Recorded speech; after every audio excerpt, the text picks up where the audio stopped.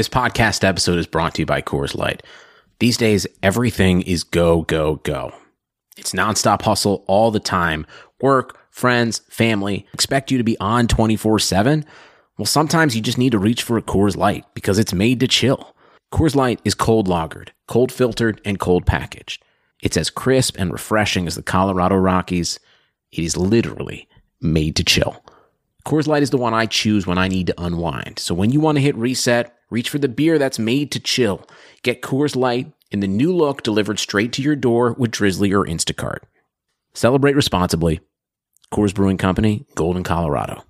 Hello, everybody. Elon here. We've got a brand new offering for you on our Keeping Karlsson feed. I think you guys are going to like it. This is a show that we are calling Clipping Karlsson. We have a lot of shows on the Keeping Karlsson network, both on our main feed with the main Keeping Karlsson show and Short Shifts, also Dave Betton's Stream Scheme and John and Marcus's Stat Attack. And I imagine a lot of people don't have time to listen to all the different content that we put out. So we thought it'd be fun to just throw out every Saturday a quick, less than 20-minute recap of some of the best clips from the past week in case you missed something. And we want everyone to be able to hear all the cool stuff we're putting out. So we're calling it Clipping Karlsson.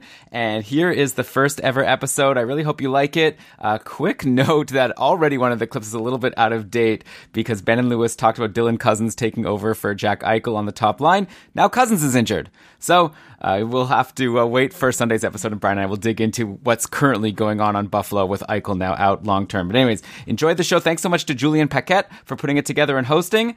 And definitely we want to hear what you think. So tweet us at Keeping Karlsson. Give us your feedback.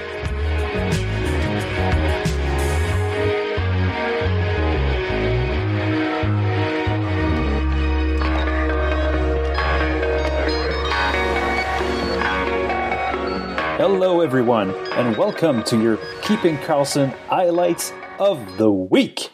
We know some of you are busy and unfortunately don't have time every week to listen to all the amazing advice you can find here on the Keeping Karlsson network. So we'll provide you every week with the very best of what you can find on all shows throughout this network. I'm your host, Julien Paquette, and let's get to it. This has been the week of the goalie. The Short Shifts guy, Ben and Lewis, took a break on Thursday. Instead, Elon interviewed William Nadeau, the goalie expert of the Keeping Karlsson family. Together, they did a mid-season update of the Small Goalie Sport. For me, it was a much-required listen, because, as we know, goalies are voodoo.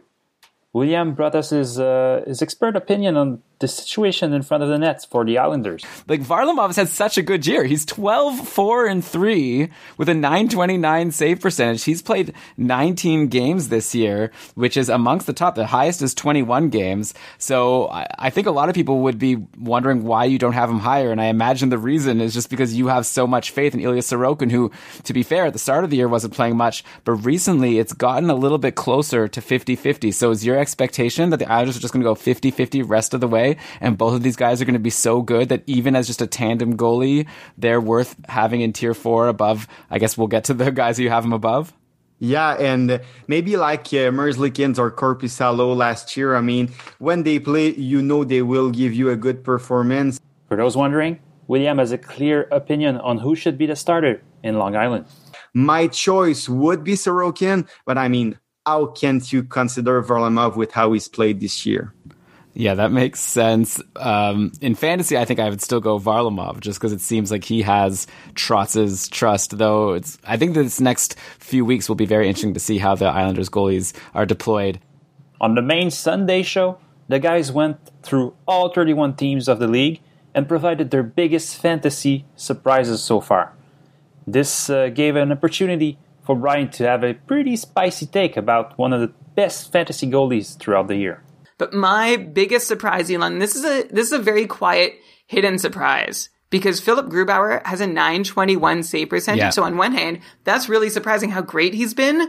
But the secret surprise beneath that is that he's actually looked pretty bad under the hood. Oh, come on. Yeah, no, I'm going to go there. He has a negative Delta Fenwick save percentage, which means he's underperforming what an average goalie would be doing in his position. Colorado actually protects their goalie 4th best in the league at 5-on-5, going by expected goals against per 60 minutes. And the only reason that Grubauer has this 921 save percentage is because he has been lights out on the penalty kill, which we know is not something we should ever get accustomed to being like, to taking for granted and thinking it's going to last. That is something that varies a whole lot through the course of the season. You look at Grubauer's 5-on-5 numbers, which is where we really should be looking to find out exactly how he's doing. Grubauer ranks 31st out of 38 regular goalies in the league this year in 5-on-5 save percentage. That's not a fancy stat, Elon. That's just saying at 5-on-5, the state of the game that you play the most time at, he ranks 31st out of 38 regular goalies. And you can imagine the goalies below him also are very bad if I were to rhyme them off. So Philip Grubauer, I don't know, man. Looking like great position to pick up a lot of wins, but it seems like it could be a house of cards waiting to fall. Good. Lucky for him that Francouz is not around to challenge. Okay, but how was Grubauer last year in 5-on-5 save percentage in the year before, right? Like, I mean, this is a very small sample size, and yeah, maybe he's not doing as great at 5-on-5, but you can't just like take away his short-handed success and be like, whatever, that's not sustainable. Like, he's obviously making up for it and having a great year overall. So, I mean, I'm not going to be like, wow, Grubauer, you've stunk this year. Like, I think overall he's doing very good, and it's harder to do well short-handed. So I know it's like maybe not as sustainable. Yeah, but it's also more random. Like, you can be a bad goalie and do really well on the penalty kill because like you're talking about small sample at 5-on-5. It's minuscule sample on the penalty kill. I know, but I'm just saying it's harder. So, like, I think we're talking about two different things. There's one thing about trying to predict what's going to happen in the future versus, like, just giving credit. Like, if someone is doing amazing on the penalty kill, you have to be like, good for you. You've done amazing on the penalty kill. Yeah, but at the same time, if their high save percentage is based on something that you can't expect to sustain, it's like if a player, this is the equivalent of a player shooting 30% at even strength. Their goals aren't going to keep coming the way they're coming. So Grubauer's saves are not going to keep coming the way they're coming. That's all I'm saying. So is Grubauer good or bad? Good thing we had William Nadeau this week to provide a second opinion. Yeah, I'm actually curious, like, Grubauer is someone I feel like, I guess it depends on your league format, right? But are you not so into him? Because it seems like he's like in such a perfect situation, similar to Vasilevsky. Like, not saying he's as good, but Grubauer's got a 12-7 record, 917 save percentage, and he plays all the time. So I guess depending on your format, maybe you have him higher if volume is counted more. But yeah, what are your thoughts on him? Yeah, exactly. I think for him, it's the perfect situation. Maybe not the most talented goalie. I mean, you put Ilya Sorokin in his position, and I think they could be two very different goalies. He's pretty good. I'm anxious to see, I'm looking forward to see what could happen when Francouz is back. But I mean, the news are pretty slow to come for him, so I don't know.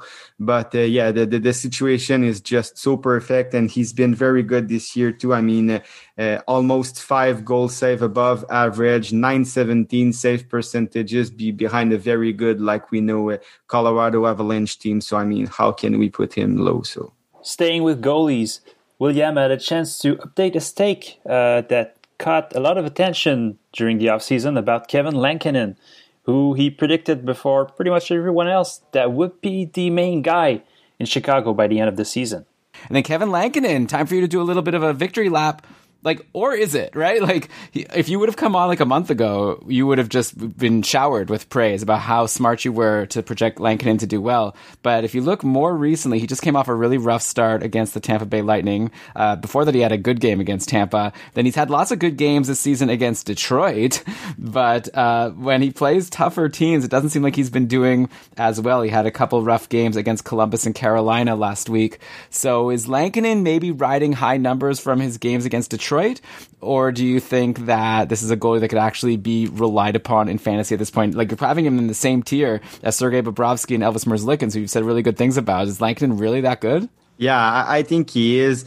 Again, I take you back to our last episode when we talked about how I saw him at the World Championship, and he was very, very good. The backbone of that Finland team who won the gold, and that Finland team who beat the likes of the Canada with the McDavids and companies, and Russia with the Nikita Kucherov and company. So, he can be good in front of good competition. And, 919 save percentages in 17 games not too shabby. So, I think he's good, and I really think he's the guy in Chicago. Again, the important part there is in Chicago. So, are they the real deal? I don't know, but I think Lankinen is. And maybe, like a Jonathan Bernier last year, he can make you a lot of saves. I don't know about the wins if they'll sustain, but I think the saves will be there. He's a good goalie, can be good when, he faces 40, 45 shots. He did it a lot in the Liga in Finland, like I said, in the World Championship, and now in Chicago. William believes in Lankinen, but he still provided us a little bit of healthy skepticism. In Chicago, he's the guy, but if you compare him to the goalie, he have the same numbers with this season. Yeah, I would trade him too. I mean, I had questions. Should I trade Lankinen for Jordan Binnington? For sure, I would do that. So, I mean, it depends of what you can have, that's for sure. But if you can sell him high for a Binnington, a Varlamov, maybe even a Sorokin, I would do that, yeah. The next clip comes from the Stat Attack, a podcast dedicated to the Cacupful. Even if you're not a Cacupful participant, there's still pretty good advice you can find. Like this week, there was an interview with Dustin Howe, who's in first place in Tier 1 of the Cacupful, which is, as we know, the toughest league in the world.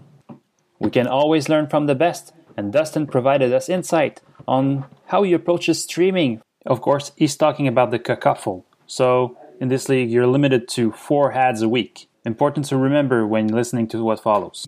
Dustin, can you tell me what your average week looks like in not just in the Cacupful, but in fantasy in general? So, at what stage of the week do you start looking maybe at the following week? Do you tend to use 1 or 2 moves early in the week with the intention of saving 1 or 2 for the weekend? Or how does your Monday to Sunday look on an average week? I think it depends on a lot. Depends on how I'm doing that week. I would say in Tier 1, more so than not, I am using all my ads for the current week and not looking forward to the next week until I've definitely gotten in the bag.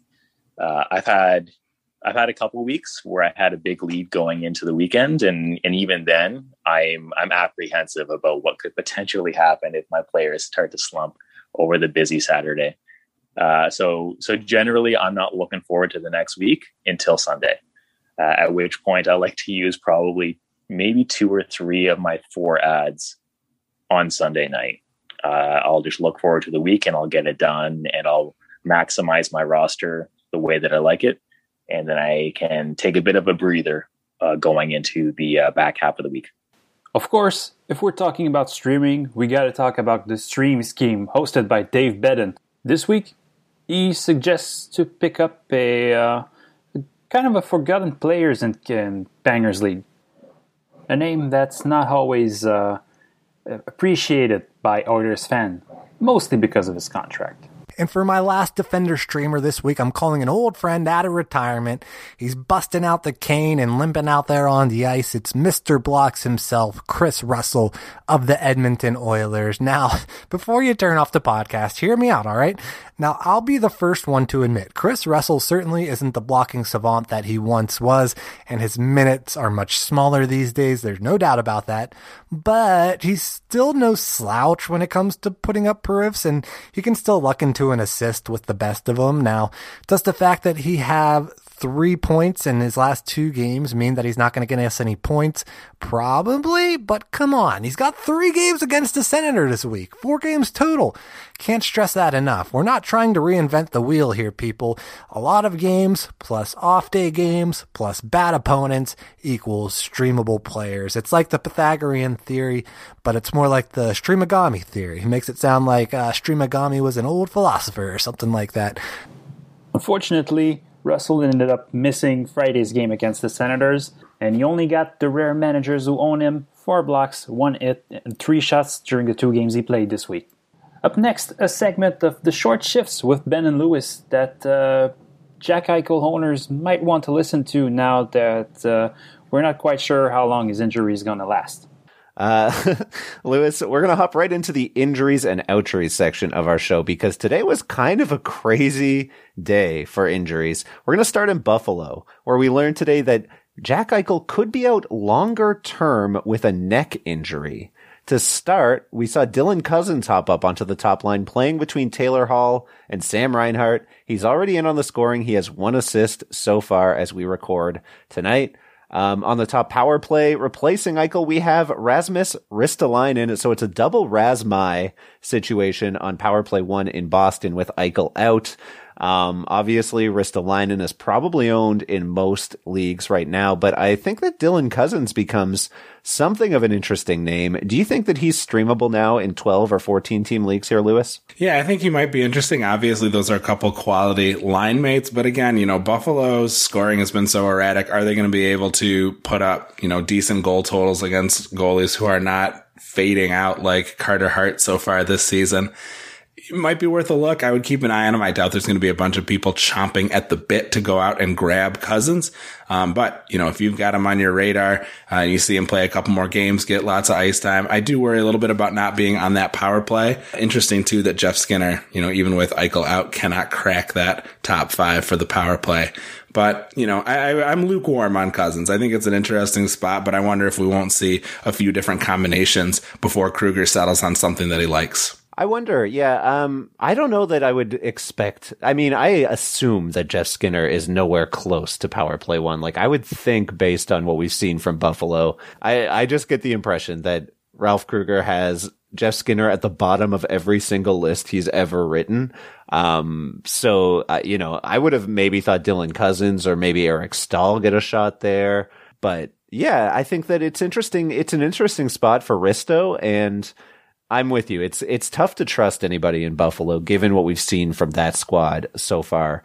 For our last segment this week, we have an interesting side bet between Elon and Brian regarding Evgeny Dadonov from the Ottawa Senators. He came to Ottawa with a lot to prove, and at 5-on-5, he's slipped a little, but he's still on the top power play, and he's just not seeing anything happen. No goals on 16 shots that he's taken, when over the last couple seasons, you could count on him to score 20% of the time. So maybe 3 power play goals would have been fair. He also has just 1 assist. His points participation is in the dumpster, 12.5%, which is laughably low for a forward on the power play. For him on the power play, you would hope for 50% points participation. So I honestly think that he can do better, not a whole lot better, but I think he can probably get at least to 50-point pace compared to the current 28-point pace. I'll bet you on that for sure. Okay.